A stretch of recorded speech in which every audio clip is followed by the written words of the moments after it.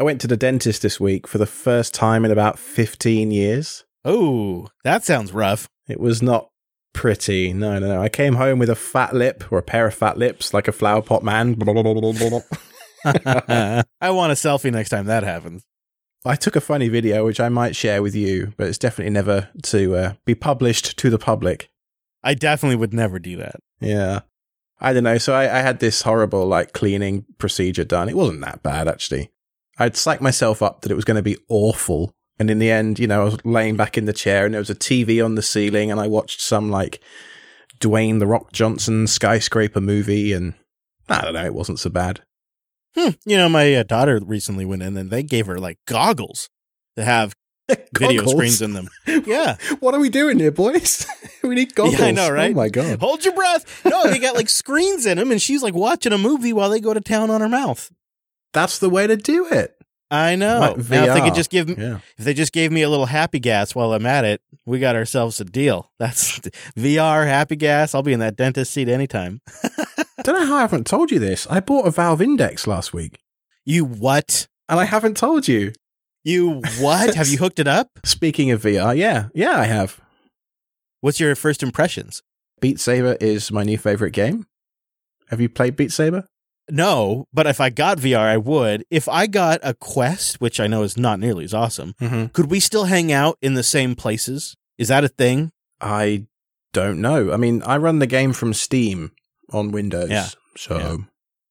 Yeah, I think anything on the Quest runs from Mark Zuckerberg's bedroom, but I'm not sure about that. Well, including the building access systems. Right. Oh, too soon. I got big dreams, though, of us hanging out like in a virtual studio while we're doing these shows. You know, like something really sweet. Like the coolest studio you ever saw on like MTV Cribs or whatever, virtually. And then we'd have like this ginormous stadium that the live audience could hang out in. All in VR. Well, Steam VR has this, it's sort of like the holodeck brought to life. It is awesome. So you load up Steam VR and you put the headset on and you're stood in this kind of feng shui room with concrete and wood and glass and birds flying, and you're on the top of this mountain and you just feel like you've just transported yourself. It's a bit like that scene in The Matrix where they open a door and suddenly they're in a completely different part of the world. It's pretty amazing, and the immersion is very, very impressive. So that the Index has a couple of like headphones that kind of fold down. They don't touch your ears, but they sound really pretty good. It's like a pretty solid set of open back headphones. Okay. That you're wearing. And the nice thing is it means my wife and we can share the headset without needing, because, you know, I prefer in-ear headphones that go in my ear canal. She prefers like AirPod styles that don't. And so we always had to have two sets of headphones if we wanted to share before, but with the Index, we don't. And you just hook it up to your PC and does the rest, huh? Yep. A USB port and a display port is all you need. See, if I get into VR, I'm trying to figure out if that's the route I want to go, or if something like the Quest is the route I want to go, where there's no PC at all, and it's portable, which might make it easier for the kids to use too. You do need a good amount of space for the Index, you know, sort of 6 feet by about 10 feet. Oh, yeah, sure. Yeah. So that would sort of be a studio device, whereas the other one might be better in the RV. Yeah, I could see it, you know, in the room behind you in the studio. It would probably fit in there just fine. I mean, you know, mostly I just want to play Super Mario. So if I could just get Super Mario working on these things, I'm set. I did have a moment, though, where I loaded up Microsoft Flight Sim and I was sat in the cockpit. I've got a joystick from several years ago. Flight Sim in VR, and I'm flying, and I came into one of these scenarios they set up for you, like a sightseeing scenario, and I was transported instantly to this plane flying over Loch Ness in Scotland. And I looked down, and I thought to myself, I stayed in that caravan site as a kid.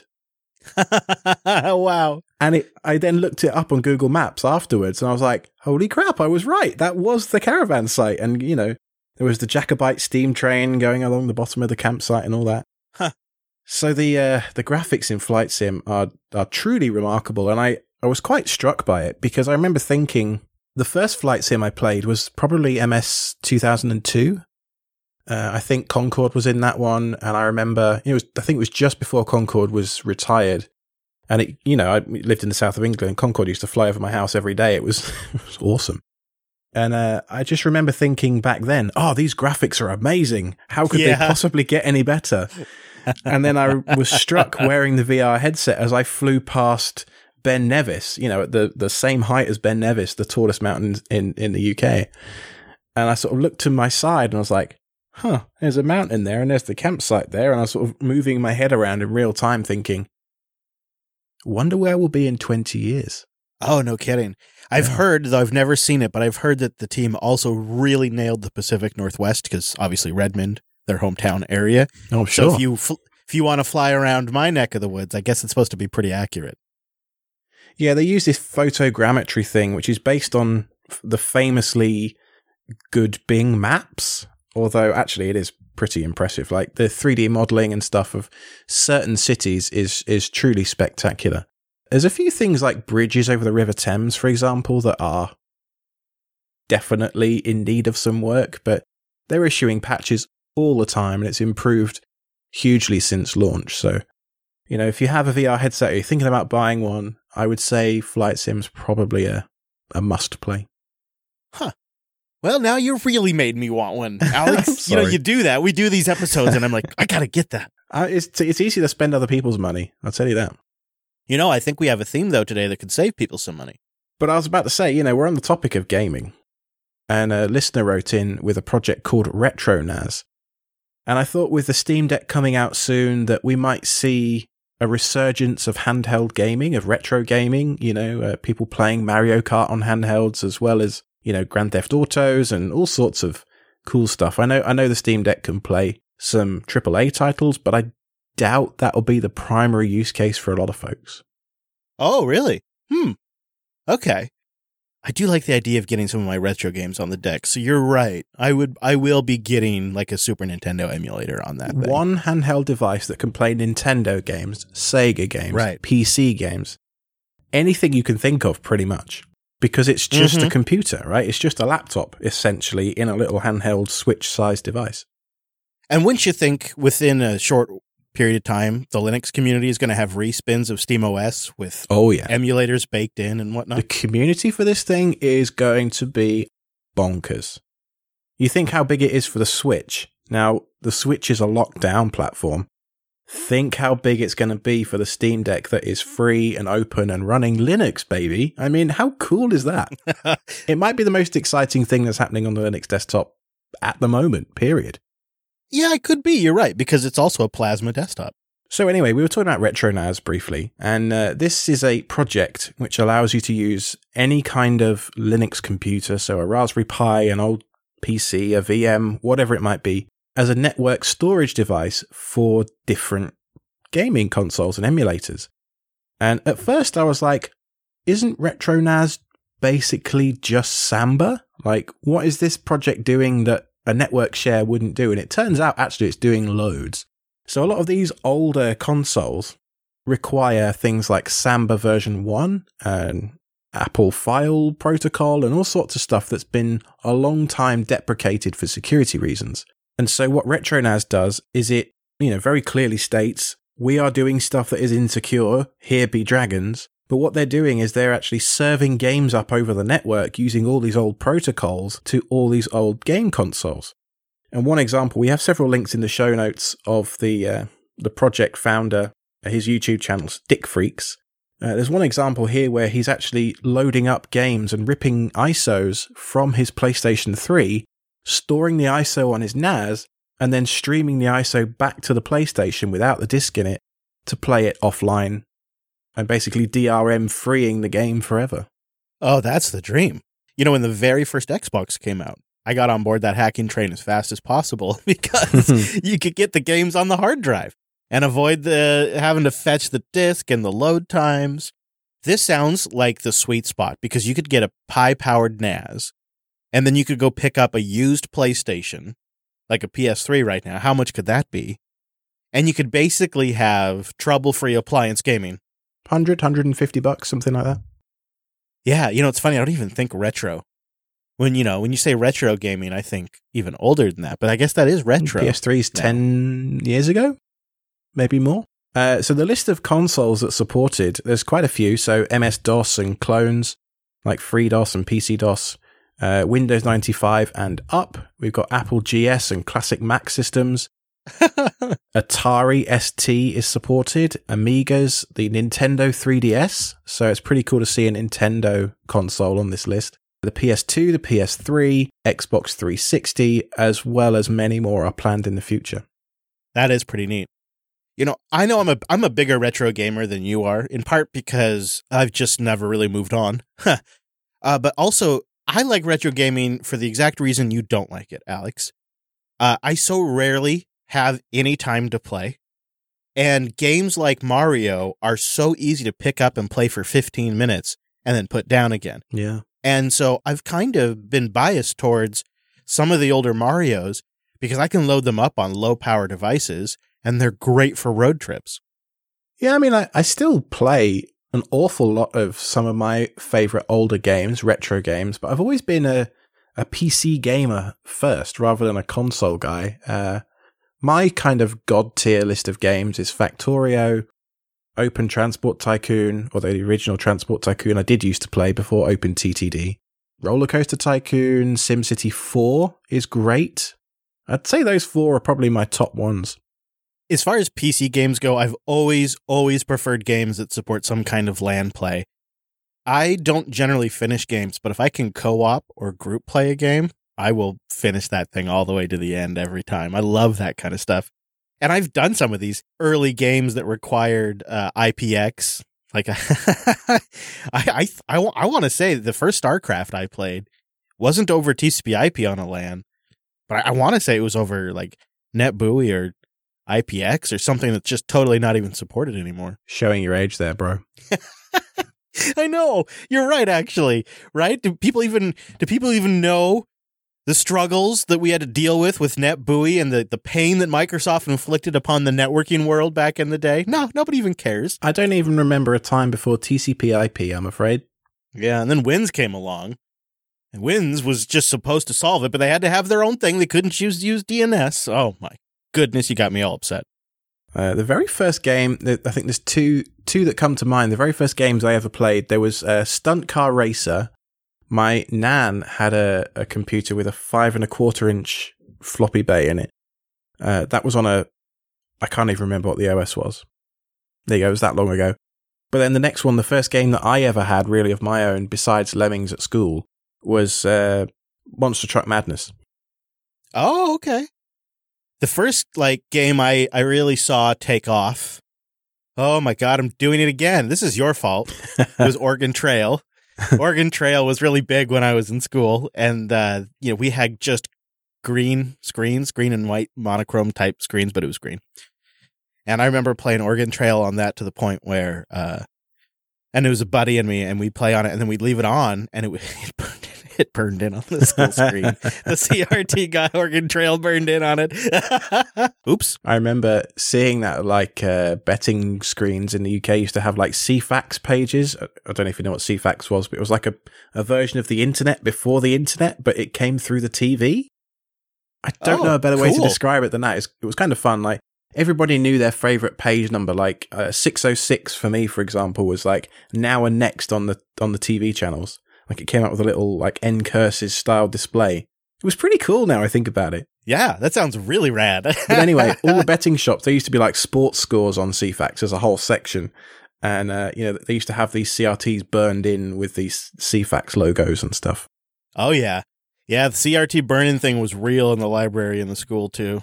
And, of course, the other game that was a hit back in the day was Where in the World is Carmen Sandiego. It's coming out on... Yes, I do remember that one. Played that on DOS all the way into Windows. I played that from the text era into the graphical era. I was so young, though, I didn't really know where any of the places were or how to even pronounce, Budapest. Yeah. I remember, I was like, where's that? Well, that's miles away. It's Hungary. Goodness me. It'd be fun to fire that up again, though. The nostalgia factor helps make up for the lackluster graphics. I don't mind a game with low graphics because I can play it on a computer and the computer won't turn into a ball of liquid metal on my lap. That's nice. True. Yeah, very true. Linode.com/SSH. Go there to get $100 in 60-day credit on a new account, and you go there to support the show. Just think of it like this. Linode is fast, reliable cloud hosting. You got to go try it, and that's why they're giving you $100 to really go kick the tires. That's like Linode just showing you that they're confident that when you go try it and you really get a chance to use it for a bit, you're going to stick around. And I think you'll like it. They have a good mix of performance. They have 11 data centers around the world. They have customer support that's going to help you when you need it. They're available 365. They've been upgrading their infrastructure. So a little bit ago, they started rolling out bare metal systems. Of course, they have invested heavily in their networking over the years, so they are their own ISP. And most recently, they're rolling out PCIe NVMe storage on some of their systems. And not too long ago, they upgraded their Opteron processors and some of their high-end CPU rigs. I mean, they're constantly trying to make sure you get the best performance for your buck. They got a great UI. And if you're ready to kind of get fancy, they also have an API that is pretty straightforward to use. It's well documented. And they have a command line client that you can get on any OS. I have it installed on my systems. And you can do simple things like take snapshots and reboot. You can create systems. You can upload files to the object storage, all from the command line.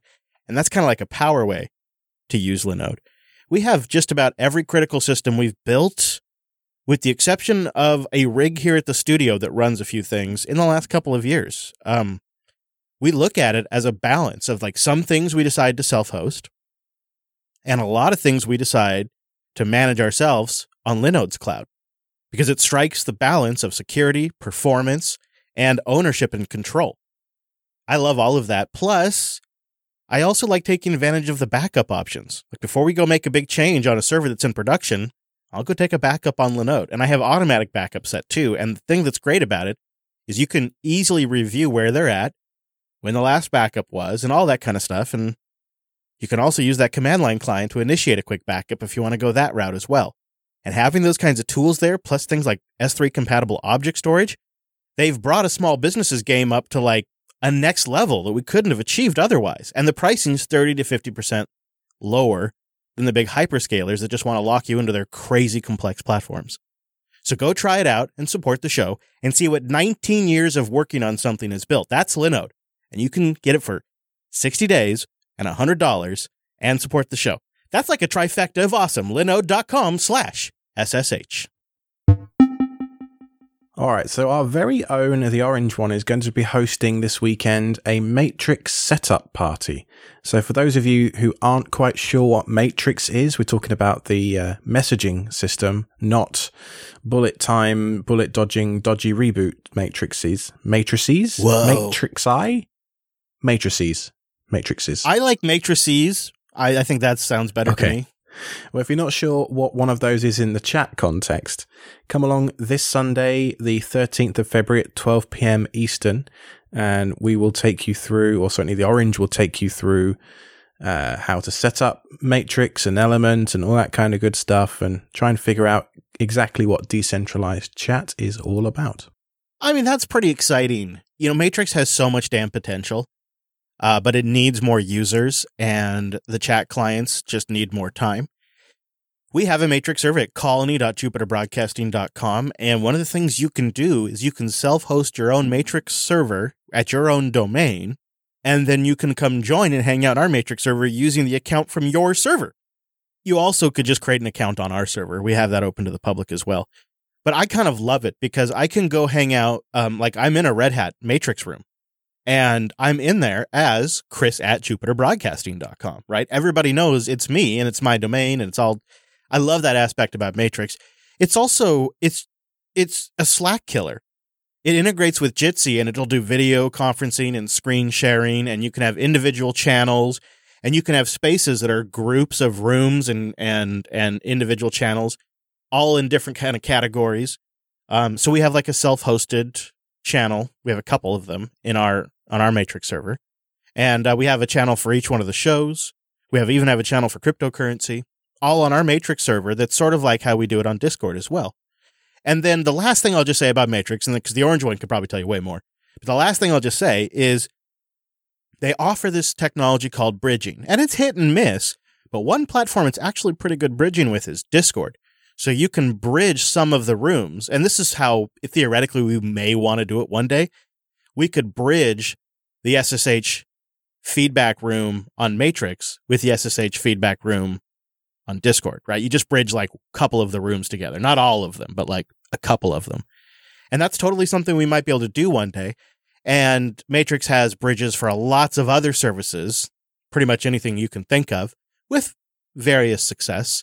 And hosting a Matrix server that has lots of users is kind of a complicated thing that we're always tweaking with. Even just this week, Wes and I are troubleshooting a few things on our Matrix server, which has always been an educational process. So I would totally say it's worth checking out, because even if you don't do anything with Matrix, it's probably something you should know about.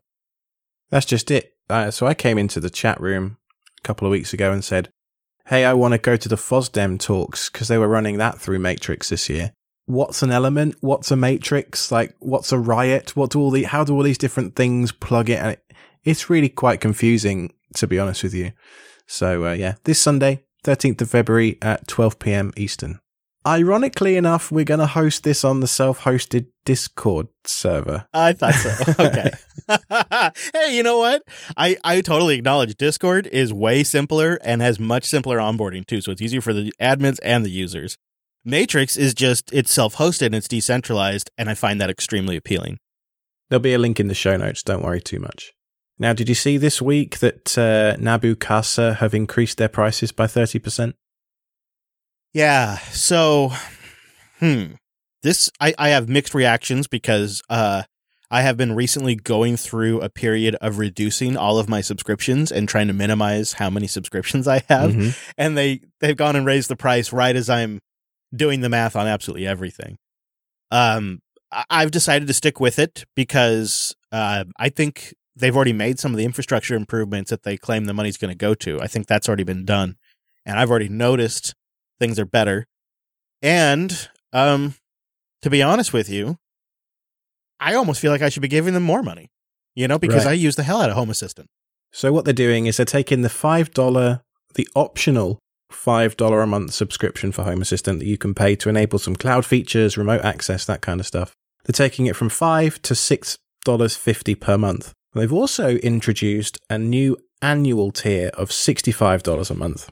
$65 a year, I mean.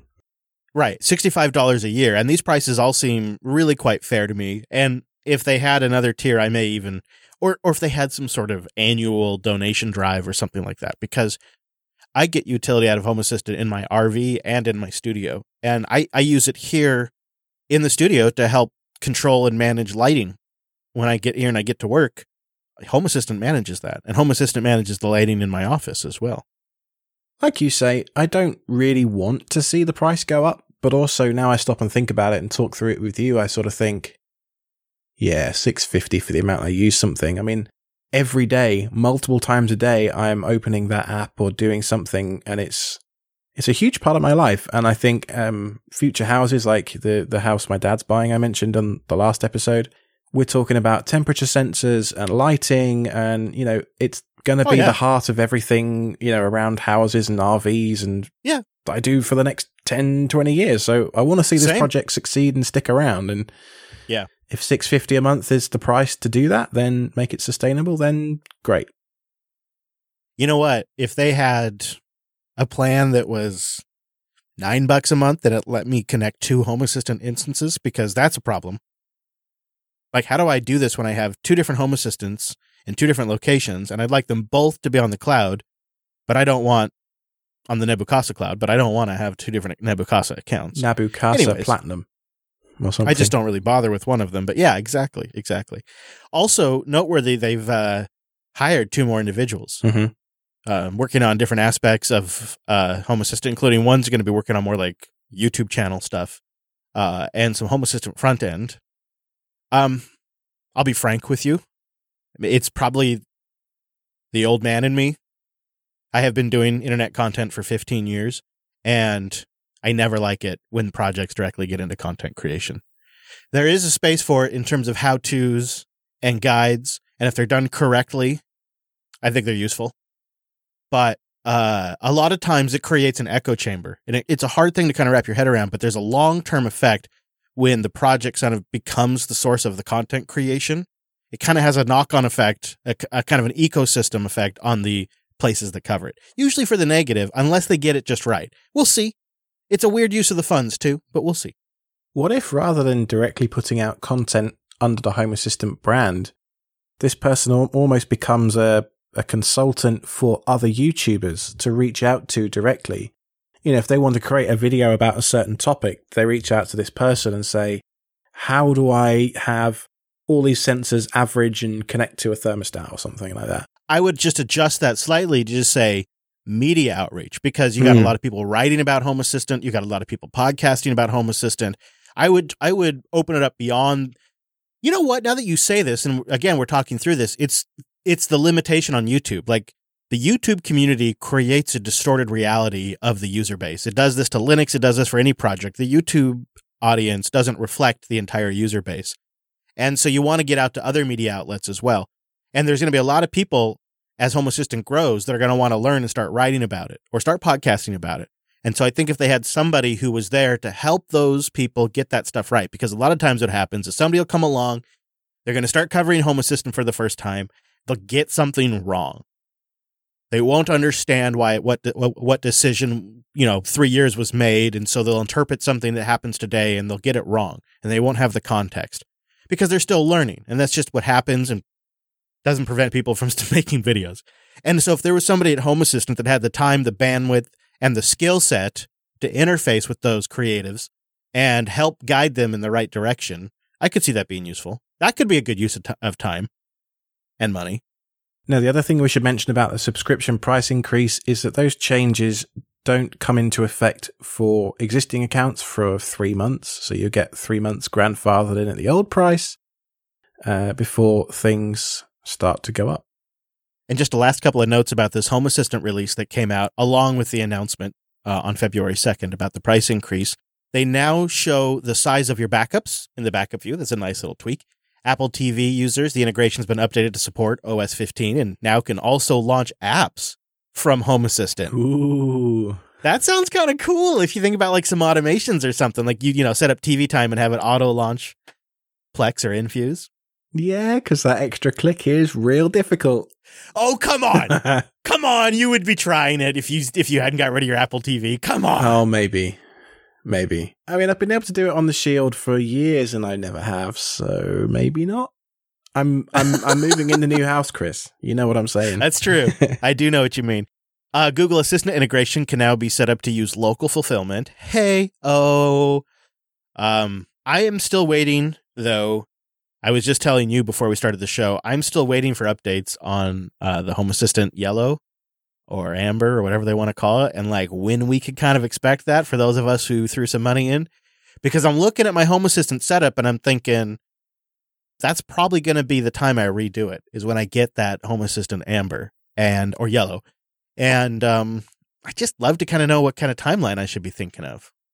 The Home Assistant Burnt Sienna 2042 edition. That's what it'll be. Tailscale.com/self-hosted. Go there to get a free personal account for up to 20 devices, and it supports the show. Tailscale.com/self-hosted. I probably don't have to tell you about Tailscale because you guys probably already know and just have been waiting for an opportunity to try it out. Well, this is it. You can get it set up on any device in minutes, manage firewall rules, and of course, it'll even bust through that dreaded double NAT. I can tell you from experience, your devices connect directly to each other, not through Tailscale, but directly to each other in a mesh WireGuard network.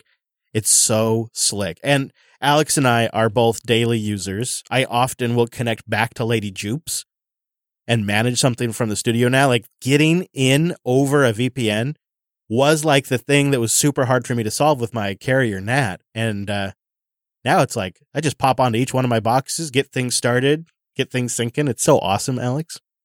And that mesh network portion is so cool.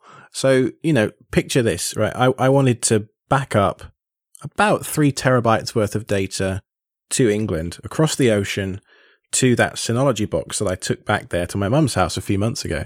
She has a BT Home Hub, which is a famously crappy router. And, I don't want to do port forwarding in there. I don't want to have to talk her through anything. So what did I use? I've been using Tailscale for this for the last few months, and it's just been absolutely perfect. Every time I fire up Restic, boom, straight through the tunnel. It does the script I have, Tailscale up. It connects through a dedicated IP address on a specific subnet. And using the magic DNS feature that's built right into Tailscale, I don't even have to remember any numbers or anything like that. It's just boom, boom, boom, done, simple. And it's been so reliable, I almost forget that I'm using it.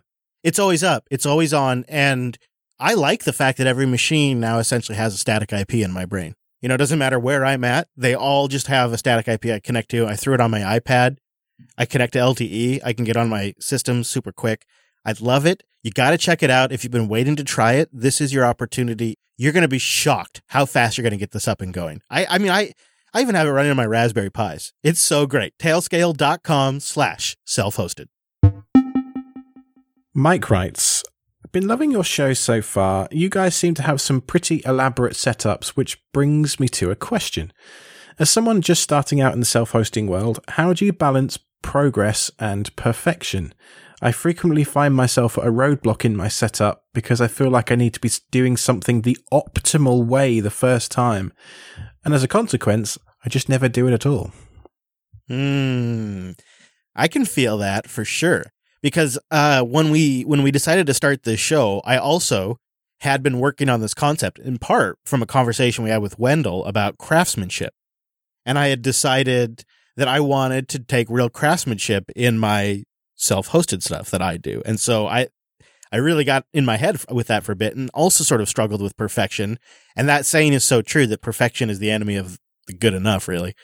And here's what I came to, and I wonder what you do, Alex, in this case, but what I realized about myself is that I'll get into something deep. I will become, I'm so smart, Alex. A galaxy-sized brain here. I will become so informed on a topic. It's unbelievable. And then I know all of it now. And I arrogantly assume that I will remember all of it. And then 6 months later, I have forgotten 98% of everything I learned. And I am a total smooth brain idiot. And I realize that about myself, and now have decided that I must document while I'm at peak knowledge. So I must document, and then I have also, if I hit a roadblock and I don't implement the perfect solution, I document what I thought I wanted to do and why I couldn't do it and what I did instead. So I can always work back if I ever want to revisit the project and get it right. That was why I started linuxserver.io. It was actually just my personal blog writing down how I compiled that kernel. I think I was doing Unraid on top of Arch or something back in the day, and documentation is just so important. But I was laughing so hard whilst you were saying that. Like I'm the world expert on this topic, and then 6 months later, I can't remember any of it. It's so true. Yeah, and you just gotta learn that about yourself if that's how you operate. And like the guys that are probably, really a level above us are the ones that retain it all, right? Mm-hmm. Those people. I don't know how people like Wendell do it. And you mentioned him in your little bit. And yeah, like he can just rattle off model numbers and serial and specific kernels and builds. And I'm like, how do you remember all that stuff? I can't even I bought a bag of pumpkin seeds to put in my banana bread this morning. I can't even remember where that is. It's been half an hour. How do you remember anything? It's really impressive. So I think if you document where the shortcomings were in your setup, and then it kind of gives you permission to proceed, because it's like, okay, I've written it down, I've captured my thoughts, and you'll also find that you think through things a little more clearly, at least in my case, and then you move forward. There is a phrase, isn't there? And this doesn't just pertain to IT, but it's analysis paralysis. And you can go down this rabbit hole with anything, buying a car, buying a house, building some infrastructure for your home self-hosted needs, whatever it might be. And at some point, you've just got to stick a pin in it and say, right, this is the way I'm going to do it. It might not be the best, most optimalist way to do something, but at the end of it, you will have built something and you'll have gained some experience along the way of doing it. And, in 6 months' time, you may well decide, well, actually, I shouldn't have exposed that particular service over the internet without a password. for example. Maybe I should put it behind a VPN or put it at least That sounds like a rough lesson. Right, exactly. But I mean, you know, I've admitted on this show before I ran remote desktop open to the internet and the password was 22. That was it. The numbers 22. What could go wrong? What could go wrong? Bizarrely nothing, but I mean, a lot could have, you know, and nowadays it makes me rather scared that I did that for as long as I did that. But anyway. Oh, man. So many things back in the day, Alex. So many things. It's, you know, the internet was a different place back then. It truly was. Now, Mike, you've got to think about, is there any value in just sitting there twiddling your thumbs thinking about stuff? Yeah, some. But there's going to be a lot more value in making mistakes. You'll learn to fail faster. You'll learn that, you know, this particular building block doesn't fit with that one, and actually I need to do it this completely different way. And you'll just learn so much more by doing it. So my advice, such as it is, would be start small, solve a real problem that you have, and then just start building on top of it. Maybe write a little bit of automation to do it as well if you want to, once you've done it a few times manually and kind of got the hang of it. And after then, you'll be surprised within, you know, a few weeks just how quickly these things start to snowball and start to build on top of each other.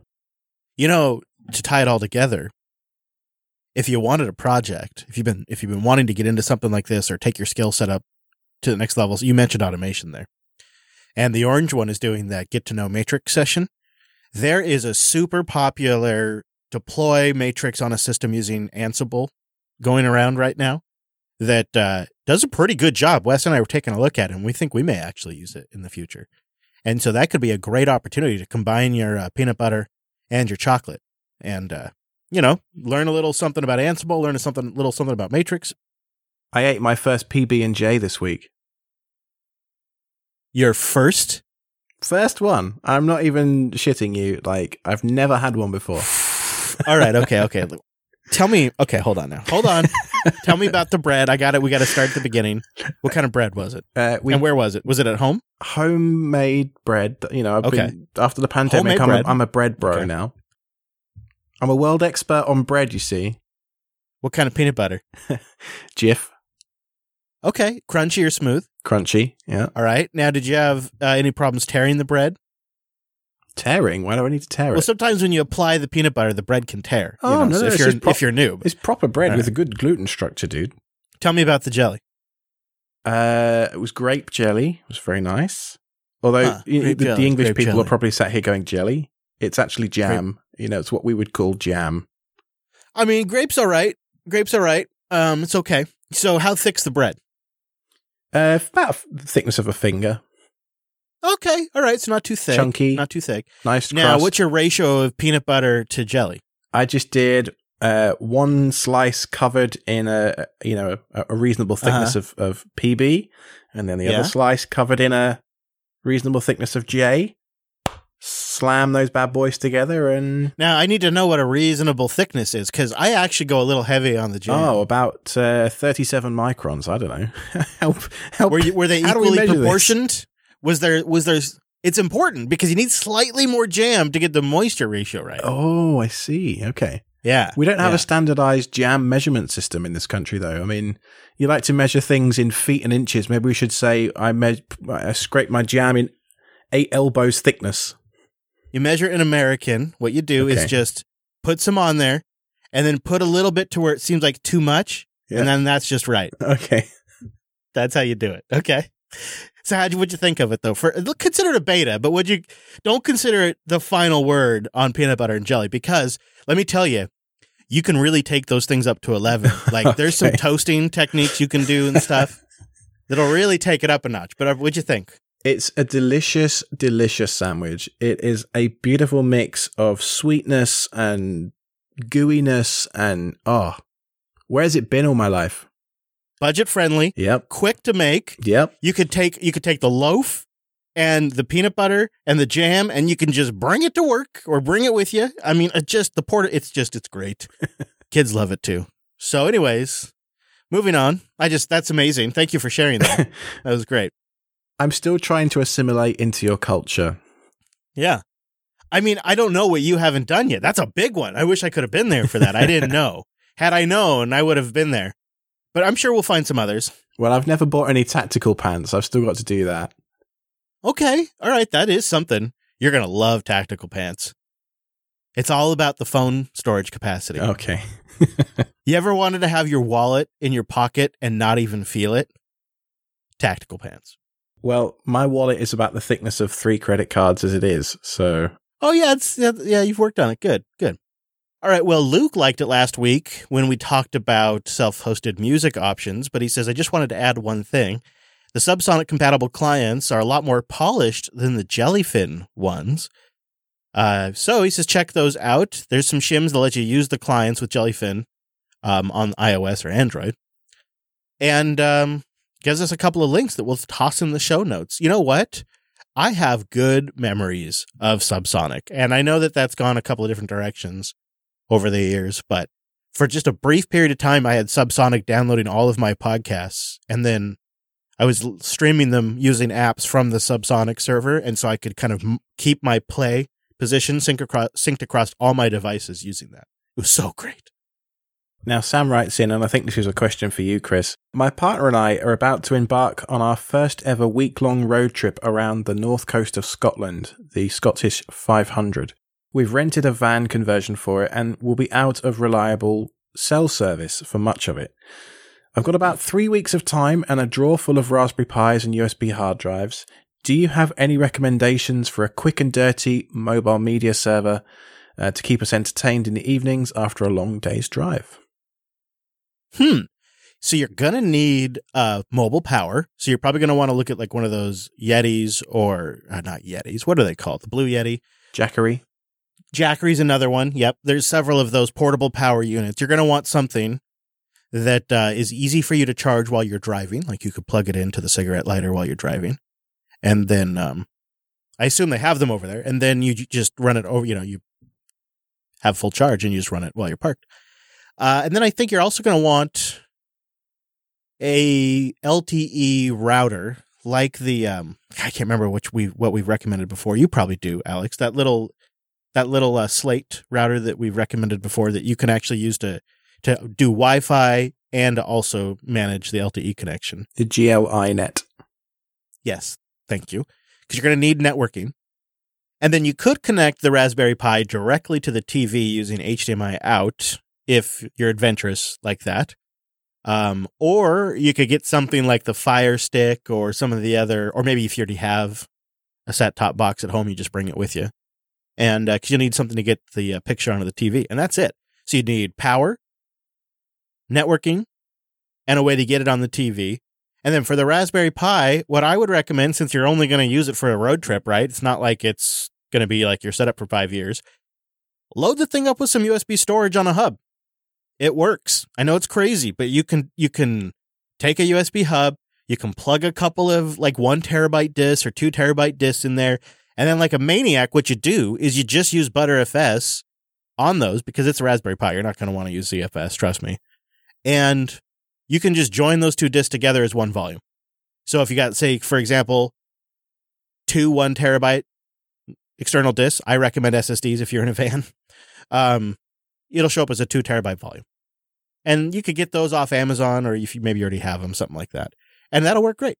What about even more simple than that, just a laptop? Yeah, and especially if you don't have a TV in the van, right? Or a tablet. It's got speakers. It's got a battery in it already. You won't need any networking. Well, if you got an iPad, too, you could do like the Plex Sync thing. Yes, Plex Sync. Does the iPad support playing videos back from USB storage? I would imagine it will, right? You could use Infuse on the iPad to do that. Yeah. Lots of options. Yeah. And the speakers on the iPad Pro are particularly good, I must say. Yeah. Really depends on what you already have. Depending on the hardware, because you could, depending on what you have, if you got the Pis, I mean, really, if you got 2 Pis, you could have one be the NAS, and you could have one set up as, connected to a television playing the videos. Not everybody's a double Pi wielding maniac like you, Chris. Some of us are. Yeah, well, he says he's got a drawer full, actually, right? So, or she, they say they got a drawer full. He does, in fairness, say that in the in the question. So I actually kind of, I kind of feel like I might consider then setting up like a Kodi or something like that on a Raspberry Pi. I mean, unless you already have a set-top box, then I'd probably go that route. Thanks for the question, though, Sam. Lots of feedback this week, so thank you all very much for writing in. Several more of you wrote in about the East Coast Spring Meetup that I kind of floated as a vague idea in the last episode. So enough of you wrote in that I think we're actually going to do this. Provisionally, I'm thinking somewhere around the start of April in Raleigh. I'm not entirely sure what type of food we'd have. Probably like a brewery where we can all just go and get snacks and beers and that kind of thing, and be outside, awesome. So it's all safe, right, in these times. And so just keep an eye out on the meetup page for that. I'll obviously announce it in the show as well, and see if I can't convince a certain Mr. Fisher to fly out as well, maybe. I imagine it's pretty nice there in April. Right? Apart from the pollen, the pollen can be pretty bad, but it's I don't know if that gets me too bad. It's beautiful weather. Yeah. Oh, like a self-hosted fest kind of thing. Which normally in April, like I'm gearing up for Linux Fest, but there's no Linux Fest this year. Yeah, that's what I'm thinking. We need our Linux meetup in April. Yeah. Well, thank you to our members, our SREs, who keep the show going. You help keep it independent. We get to be choosy about our sponsors. We truly like and use Linode and Tailscale. So we can wait until the right sponsor comes along and pick to work with the sponsor we think is a good fit for us and our audience. Our members give us the leverage to do that. And when you sign up at selfhosted.show/SRE, you get an ad-free version of the show and an extended version of the show with a post show at the very end. You can also support the entire network and get access to all of the network shows ad-free at jupiter.party. And as you well know by now, selfhosted.show/contact is the place to go to get in touch with us. You can find me on Twitter at IronicBadger. You can find me on Matrix at ChrisLAS. Boom! Oh, I think. I don't really know how you find me on there, but join me on there and say hi. And as always, thanks for listening, everybody. That was selfhosted.show/64.